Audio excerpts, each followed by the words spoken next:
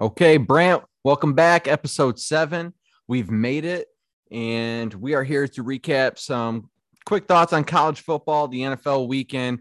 But I really want to press you hard on this Michigan thing this week. That's going to be kind of the focal point of this episode. And I really want to pick your brain on something. And I just got a feeling we may not fully agree on some things tonight. So I want to forewarn everybody that we may not be on the same page, but we also haven't discussed it. So I want to hear your takes on some things. But before we get into that in Michigan football, quick recap, Brant, any takeaways from this past weekend, college football, NFL football, before we jump into Michigan in particular? Yeah, I think Michigan and Michigan State and a couple close calls, kind of a wake-up call for both of those programs. And the Lions with yet another heartbreak and let the losses pile up at this point. Let's just stack them up and get that number one pick.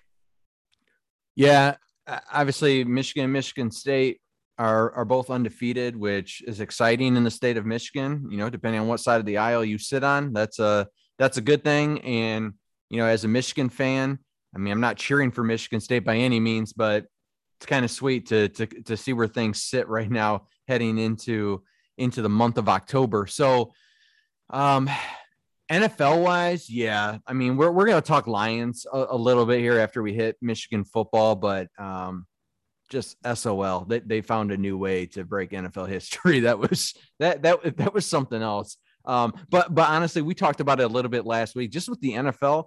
Another thing that I'm excited about that we talked about with college football last week and a little bit with NFL is just how wide open it seems. Like, I don't know, like the college football seems wide open or wider than it has been in years past. The NFL seems the same way too, right? You've got the Chiefs sitting at 1-2.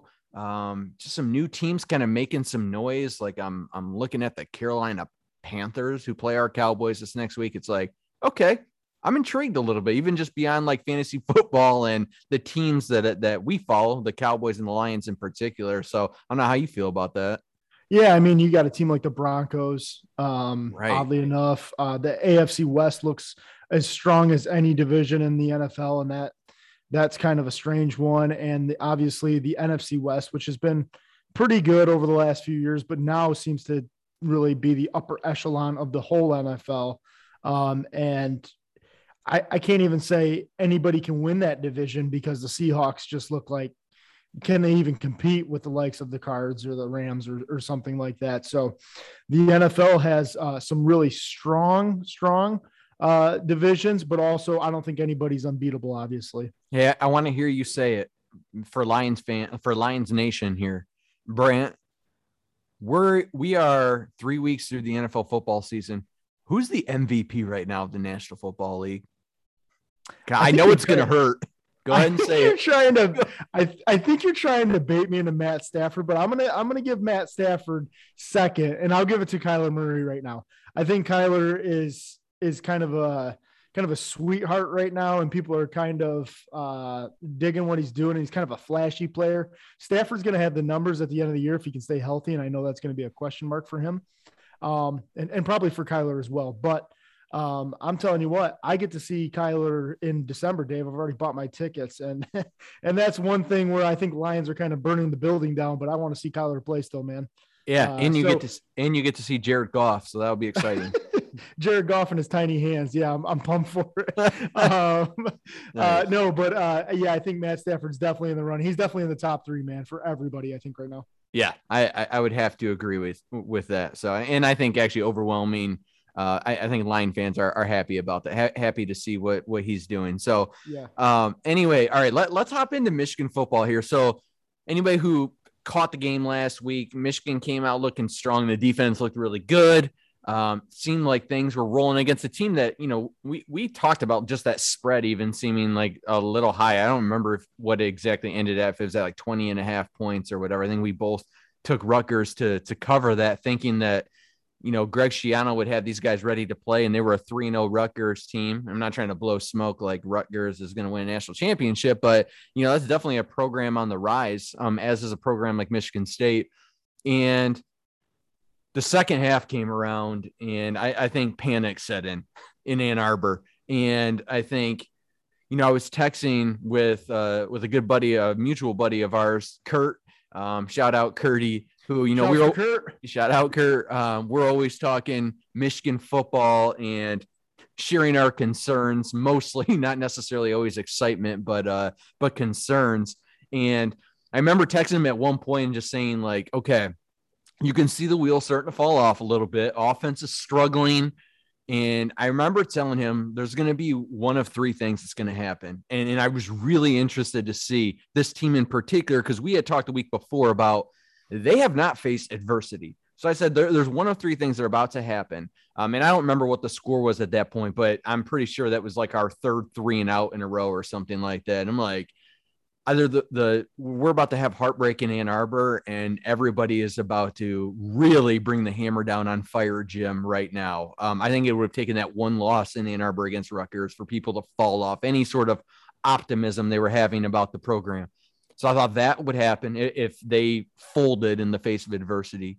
Or I thought that they would surprise us and really put their foot down, establish or go back to what their identity was, and also be able to use that identity to with some play action. Cade hopefully would make some throws, and they'd still win this game by at least a couple of touchdowns, and we'd leave there feeling happy, because I think at that point the defense was playing good enough to be like, okay, we don't look terrible right now, but the offense wasn't clicking.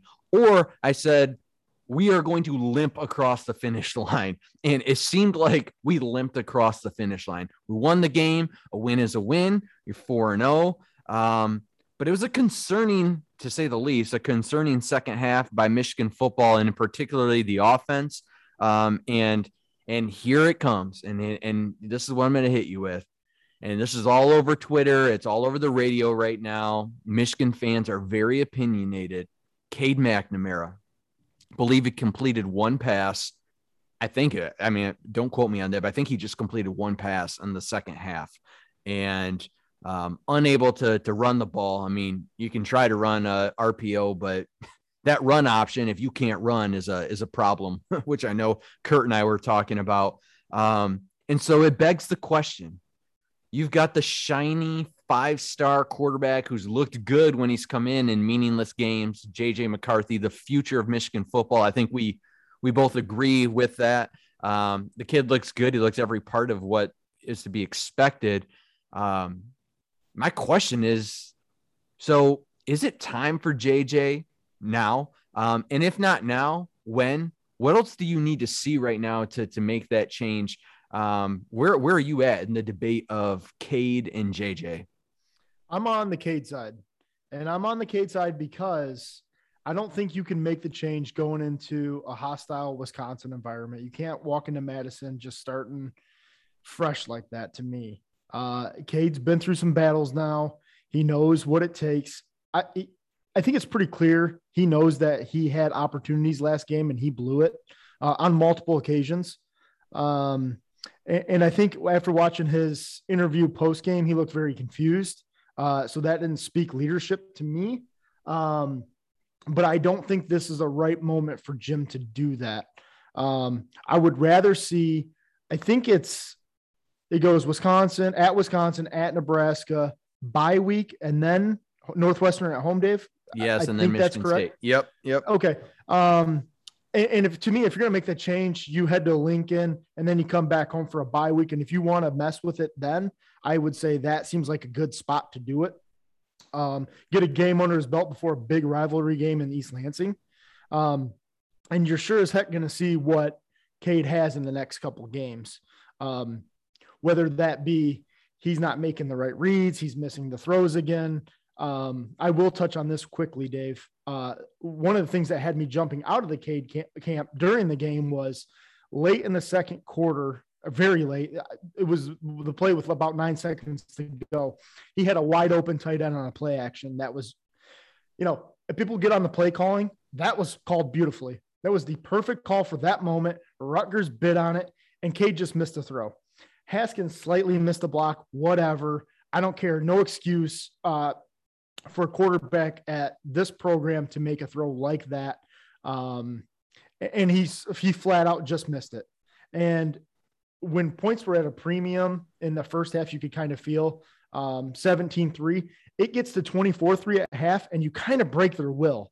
It's kind of like, oh man, we're at 21 instead of 14. You know what I mean? At halftime, it's kind of just a neck stomp, if you will.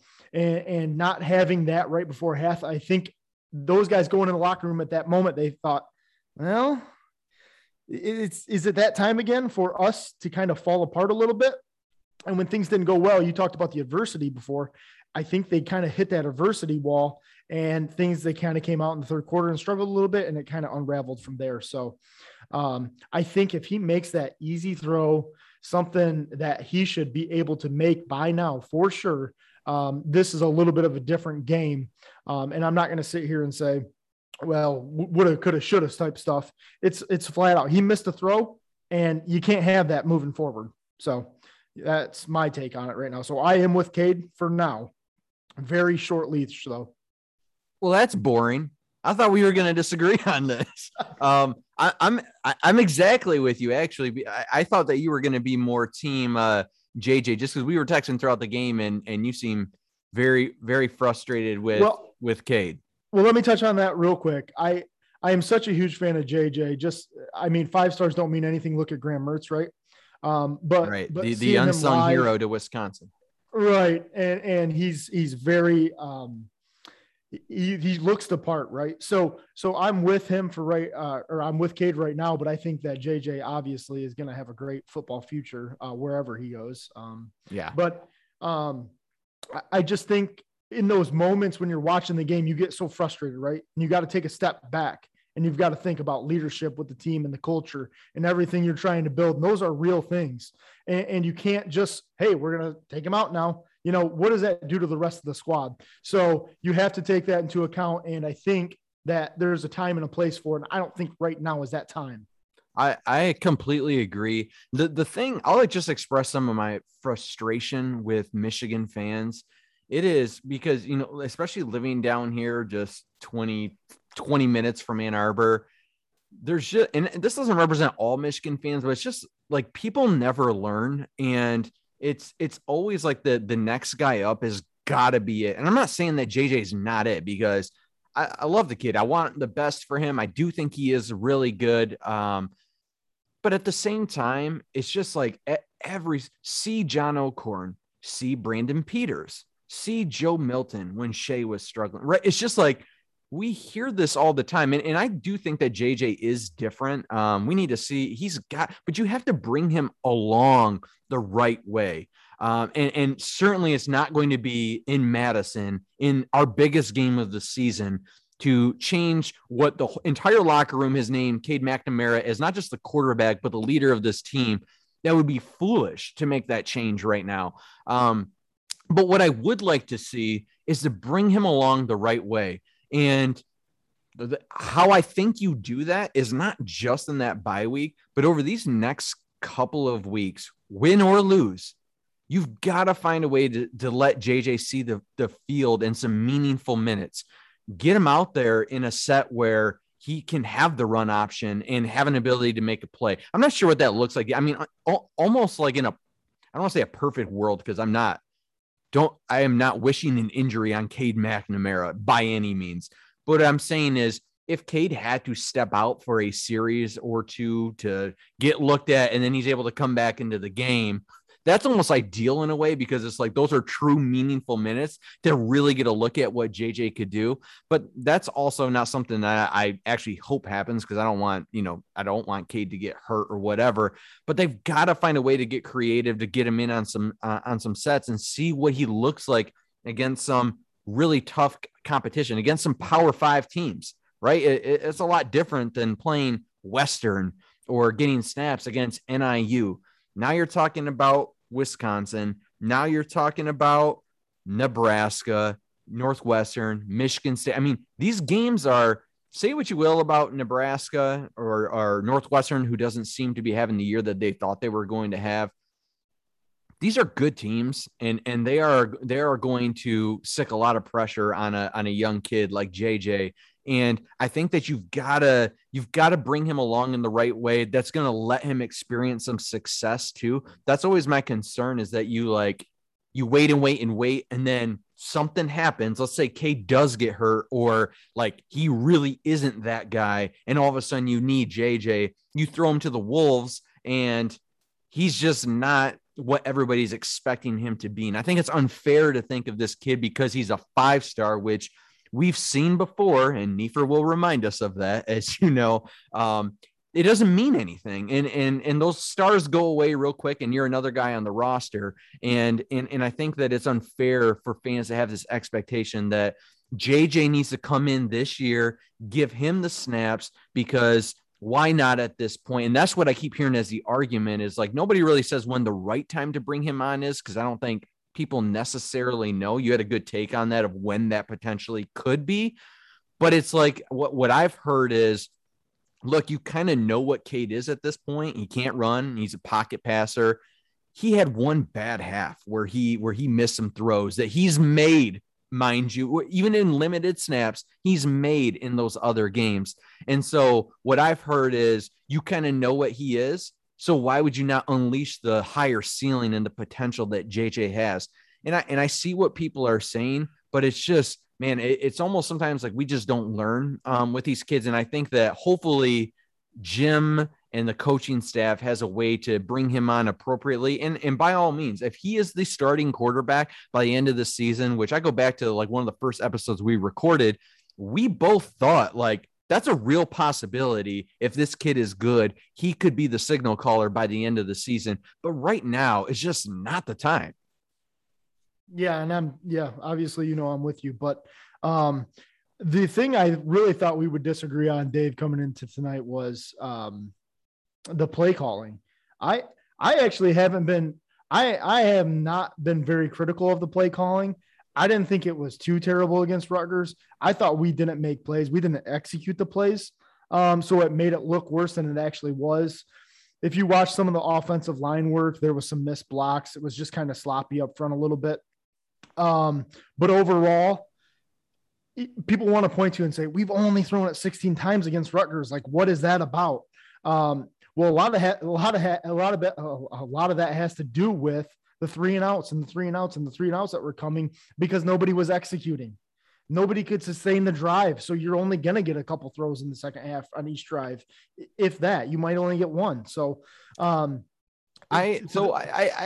agree.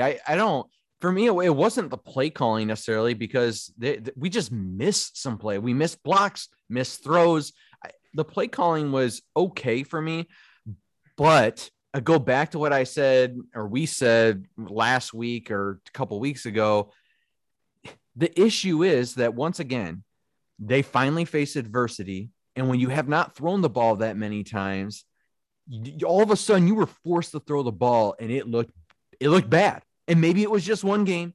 Maybe it was just one half, but they waited. And I get why they did, because the run game has been working. And if it's not broke, don't fix it. Well, it got broke and it got stuffed, and it wasn't fixable. And now you're going into Madison, and say what you will. It's going to get stuffed. It's going to get stuffed. It's going to get stuffed.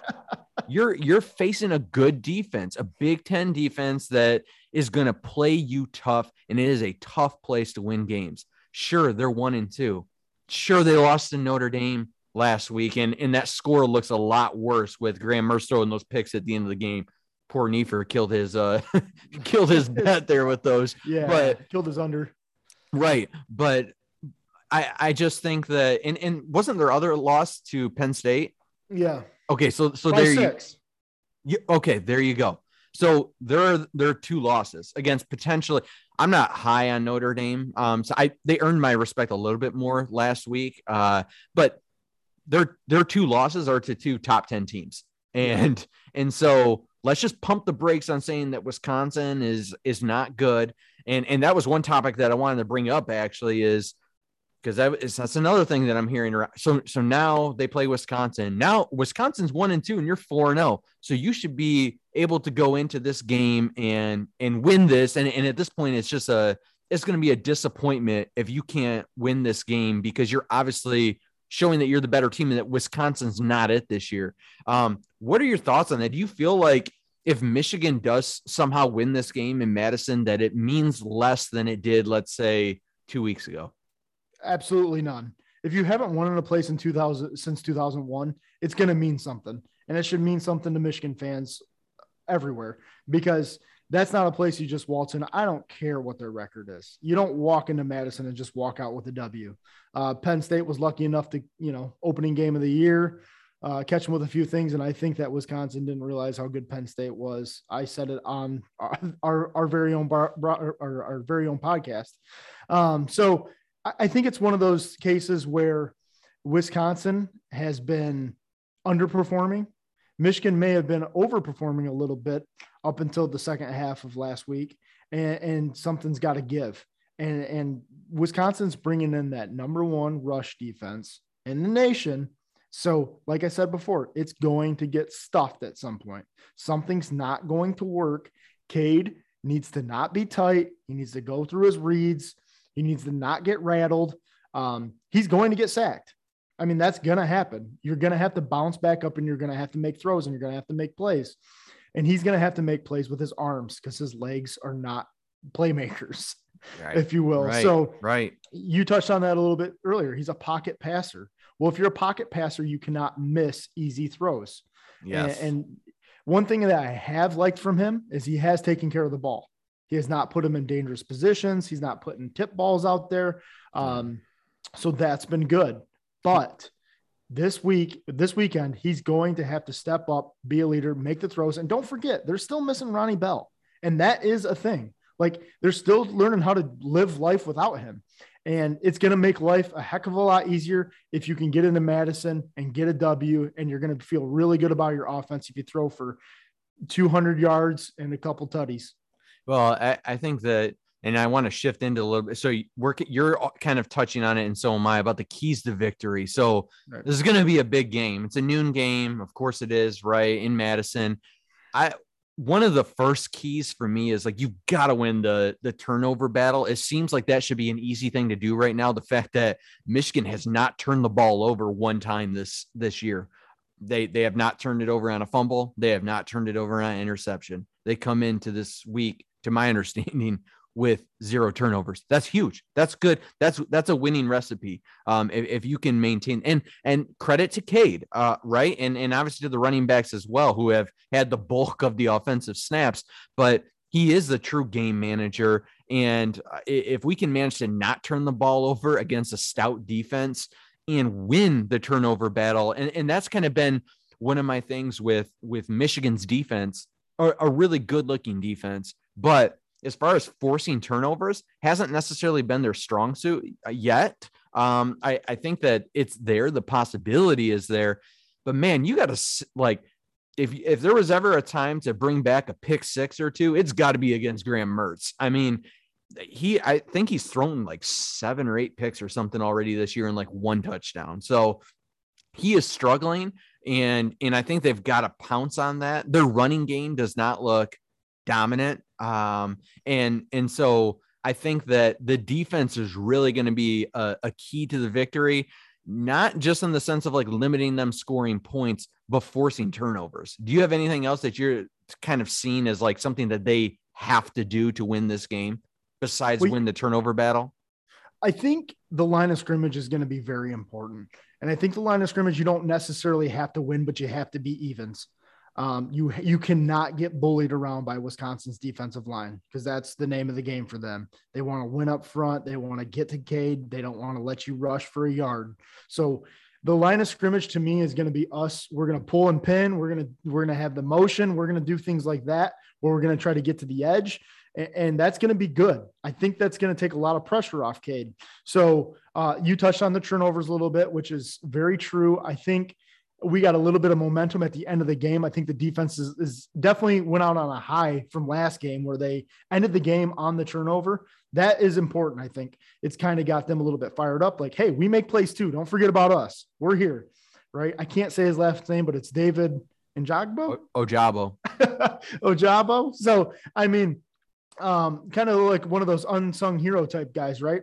So once those guys really get fired up and they get into it, I think that they'll have some sort of different mentality heading into Wisconsin. Like, hey, we play ball too on this side. So I think the line of scrimmage is going to be just as telling as anything in this game. I agree. And the last thing is, I think that this defense has you got to make Graham Mertz beat you. Like that's got to put the pressure on him, stuff that run game, make Graham Mertz throw that football. I mean, I seriously want to see at this point. I'm not saying he doesn't have it in him. He looked a lot better than he did. He looked a lot better in the past than he does right now. He's obviously struggling. But at this point, you got to get in his head early. You got to hit him. You got to put him on his back. He's got to be pressured and make him make those throws that he's been unable to do. And make him spread out the field and make some tough throws. So, I think that those are definitely some keys to victory. And I know we're going to talk here, towards the end of this about best bets, and we'll for sure talk that spread and make some predictions on that game. So, any other thoughts before we shift into just a quick little segment on the Lions heartbreak last weekend? No, I just think it's going to be one of those ground and pound type games. We are not going to bet on the over under on that, but if you were a betting man, I'm thinking the under. Right. I would probably think so too. So, all right. So shifting into the Lions. Oh man, the Lions just I told you I wanted to bring this up as a topic because my wife and I had a disagreement, on Sunday when the Lions lose on like an NFL record long Justin Tucker field goal, hits the crossbar and just kind of tumbles on in, right? And the Lions go down. And I'm like, yes. Like I'm sitting on the couch, I'm like, yes. And my wife was like, why is that a good thing? And that was her whole thing, was like, I don't understand how that is a good thing. And from like a player's perspective and the culture there and what they're trying to win, it's like, that's a heartbreaking loss. And that's tough for those guys that got to go back to that locker room. And how is that necessarily a good thing in the grand scheme of things? And then I was on the opposite side, like trying to explain why this is a good thing. Cause I go back to, initially when the season started, what I was hoping for the Lions is that this new coaching regime, Brad Holmes and what he's trying to do as well. And then you've obviously got Dan Campbell, who's just like an interesting personality, a bunch of ex NFL players on the coaching staff. And I'm like, ideally, they are in every single game and shock some people that they are like even in it, but they lose every single game because you need some high draft. You need a top 3 draft pick, and winning that game against the Baltimore Ravens does nothing for you in the long term in terms of just draft capital alone, and be able to really put some true talent, which, by the way, on the defensive side of the ball,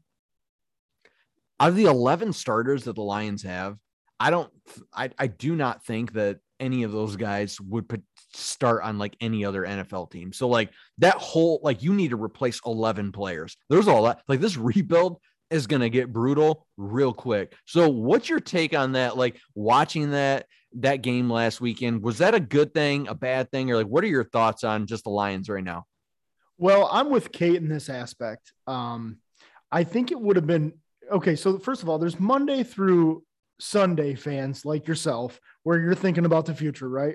And then there's the Sunday fan who just wants to sit down and watch their team win, which I have appreciation for both, because, people don't get into sports like we do, Dave. You know what I mean? But they do want to see their team win on a Sunday, man. That's a lot of fun for anybody. So, and for Dan Campbell, I think it was important that he didn't crap the bed in that moment. Unfortunately, he crapped the bed in that moment. And that's unfortunate because this guy, he is a master motivator, right? That's his calling card. If he has anything, it's I can get the boys up and we're going to try and we're going to try and we're going to try and we're going to give our best effort.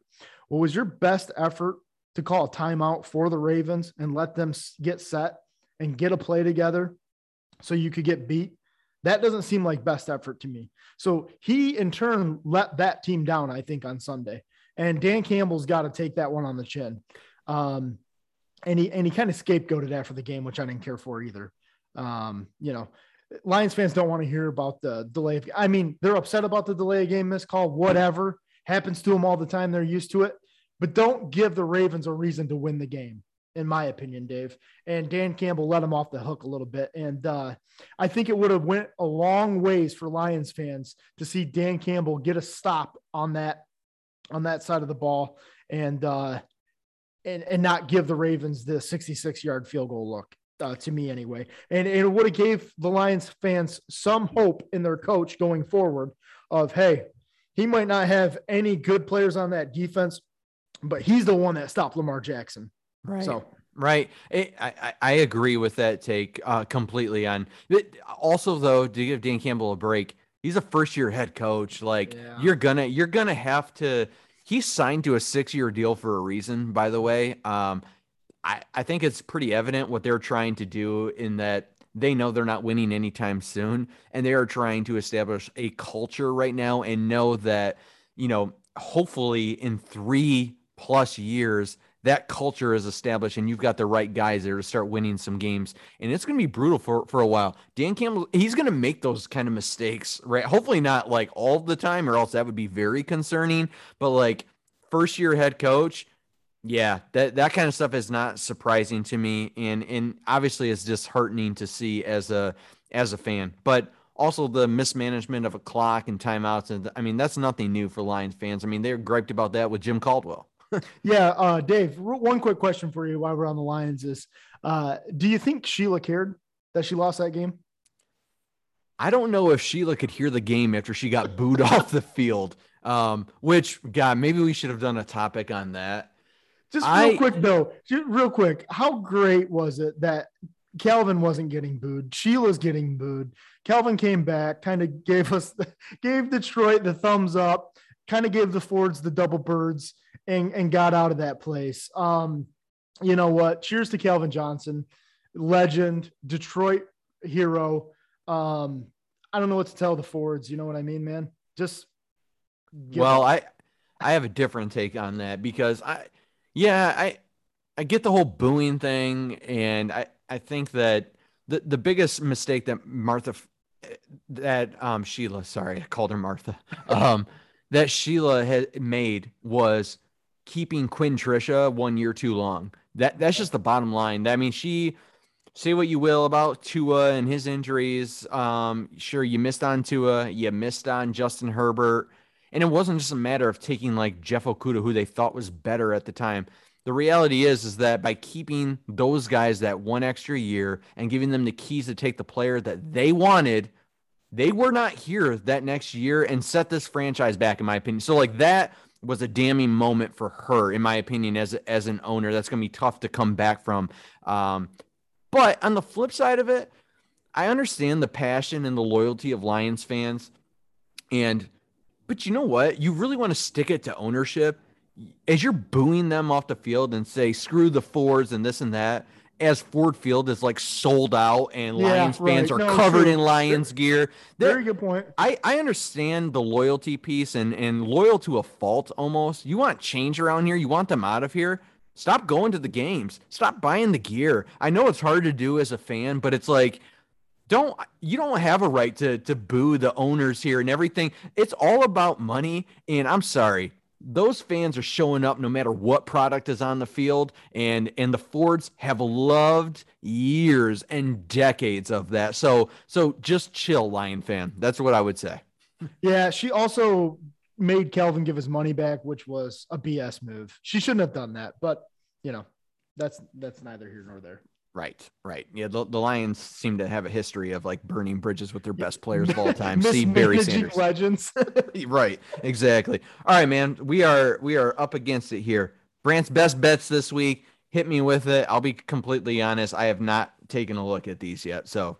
All right. That's the best way you can bet. Bet with your heart then, Dave. I'm going to. All right. Hit me. Well, let's roll through it. We got Michigan traveling to Madison. Wisconsin's favored by 1.5. Wisconsin covers the spread. I have Michigan money line. So I think Michigan actually gets it done this weekend. MSU is an 11-point favorite over Western Kentucky, the Hilltoppers. Night game. Yeah. 11 points. I think after a little scare last week against Nebraska, they're probably going to come back a little fired up in a night game. I'll take Michigan State to cover. I don't think Western Kentucky is very bad. I think that they are a competitive team. I think that they can keep it within 10. So I will take the points and the Hilltoppers. Iowa at Maryland, Dave. I got Iowa as a 3.5-point favorite. This is like one of those weird Big Ten Friday night games. Weird stuff happens on the Friday night games. So Iowa travels to Maryland, 3.5. Doesn't seem like a very big number for a good Iowa team to cover. What do you got? I tell you what, I would put Iowa on upset alert this weekend. Oh, and I'm not saying that Maryland wins the game, but I think that spread may be telling you something that you should pay close attention to. And I'm not going to take Maryland on the money line quite yet. But with it being a Friday night game, weird things do happen. Yep. I just got a feeling that this game is going to, I think Iowa's going to be a little pressed, to be quite honest with you. And I think Maryland has a real opportunity to cover that spread. So I'm not overly confident with this pick, but I'm going to take Maryland to cover those, with the 3.5 points. Okay. Just so you know, quick note, Kirk Ferentz was one of the guys that was irate about the Friday night games, hates them. Mm-hmm. So I don't know, maybe he's got a point to prove, and maybe he just wins this thing by a bunch. I like Iowa in this one. All right, moving into the NFL, Lions at Bears. Bears 3.5-point favorites. Justin Fields taking the field, I think. Well, geez. Okay, here's my thought on that. Justin Fields. The Bears are so stupid. Matt Nagy, I'm sorry. They bring Justin Fields out there for his first start, and they literally run the Andy Dalton styled offense and got this poor guy killed out there. I don't have a ton of confidence in the Bears at all. Like, Matt Nagy's got to go. It's a problem. I don't even know who their offensive coordinator is, but he's got to go. They're terrible. You got it. All of that being said, I think that this is going to be a very close game, and I think the Lions cover that spread 3.5, or not cover with the. I keep saying that with the points. Give me the point Lions with the points. Sorry. All right, I'm taking the Lions money line, man. I think that they get their first win this week. I think coming out of the Heartbreak Hotel. Bears are absolutely awful. Dumpster fire Nagy. I'll take the Lions on the money line. Cards at Rams. Rams giving away 5 to the Cards, man. That's quite a bit of points for Kyler. That's quite a bit of points. I know it's in LA, and how cute is it that LeBron shows up? Oh my God. Love it. And then admits that he grew up a Cowboys fan, but now he's like a Browns fan. He's like the Drake of the NFL. He's just like a fanboy out there. I like Stafford, but I'm just already annoyed with the whole LA thing. Give me the Cards there. And in a way, I kind of just hope they win this game, to be quite honest with you. But 5 points seems like a lot against Kyler and that loaded offense. They seem to have some things working out themselves. And Rams are coming off a really big win, right, against Tampa Bay. At some point, I think they've got to stutter. And as these weeks go on, I think, teams are getting more and more film on Stafford in this offense. Right now, they're doing whatever they want. It's like Cooper Kupp's he's just jogging out there. He seems wide open. They haven't even done anything with Robert Woods yet. The whole thing just seems weird to me. I do think that they're good, but I'll take the Cards. 5 seems like way too much. Yeah, I'm going to take the Cards too, and I'm going to take the Rams to win, though. Yes, same here. Okay. Bucks at Pats. Bucks giving away 6.5. Tom Brady coming back home. Who hates who more? For sure. And I can answer that for you. I think Tom and Gronk are going to go out here and connect I think they're going to have themselves a day. And I'm curious. I think that everybody's excited to watch this game to see. I think that New England fans will be a warm reception to have Tom back home, and how could you not when you win like a million Super Bowls there? But Belichick's also got like this, he's just stewing. Like it killed Belichick last year because not only did Tom leave and the Patriots just totally sputter under the Cam Newton experiment, but you got to go and watch 59-year-old Tom Brady leave you and go win a Super Bowl with a new team. And immediately the genius Belichick, cheater Belichick, Cheater. all of a sudden is like, oh, I don't know. Like, who was the brains of this operation? Maybe it was Tom Brady. It's a long analogy to say that I just think that Tom has just got this aura about him that he's going to go into Foxborough and just have a ton to prove. And I think that they win this game pretty candidly. I think they cover that spread, and I think Mac Jones is going to really struggle. What about you? Yeah, give me the Bucks. I don't care how many points. It's 6.5. I'll take it. All right, Dave, lock of the week, man.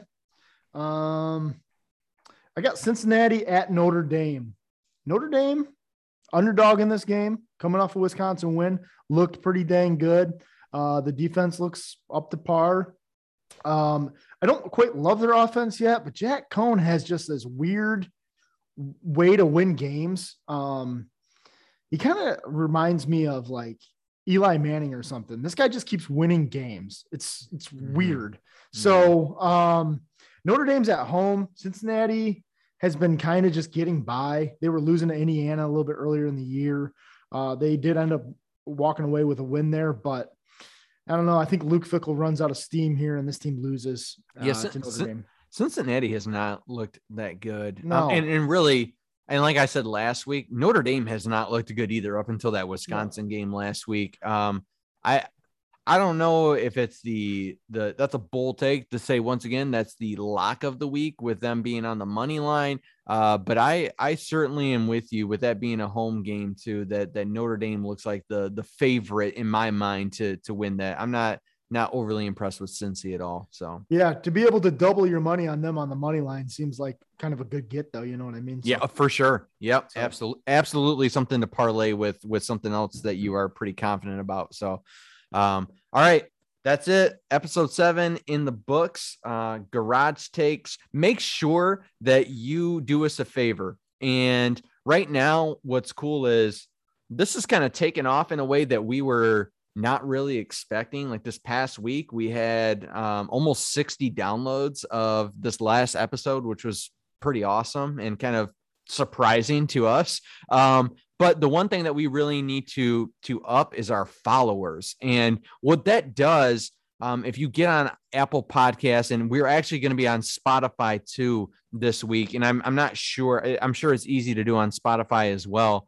But if you actually go, I think there's like 3 little dots. If you're like on Apple Podcasts, there's like 3 little dots in the upper right-hand corner. If you click on that, click follow or subscribe. I forget what it says. And what that'll do is then you're official follower of our podcast, which is a good thing for us. But also anytime we upload a new episode or do anything with the podcast, you get an update to your phone when something new is uploaded. So do us a huge favor this week and give us a follow. And we hope, in the future to have this thing grow and bring some people onto the show as well. Yeah, definitely, Dave. And one of the things is my dad called me earlier today and he was like, hey, when's that new podcast dropping? And so shouts to Gary Weaver, man. Hey, and shout out to Dan Waldecker, my father-in-law. He asked me the same thing yesterday. So yeah, we've got people asking, which is cool. It's making this a lot of fun. And yeah, give us some support, give us a follow, and we will certainly get this out on social media. And we welcome to your feedback, any thoughts that you might have on anything or things that you want us to talk about. We're happy to do it. So appreciate the support. We'll see you all next time.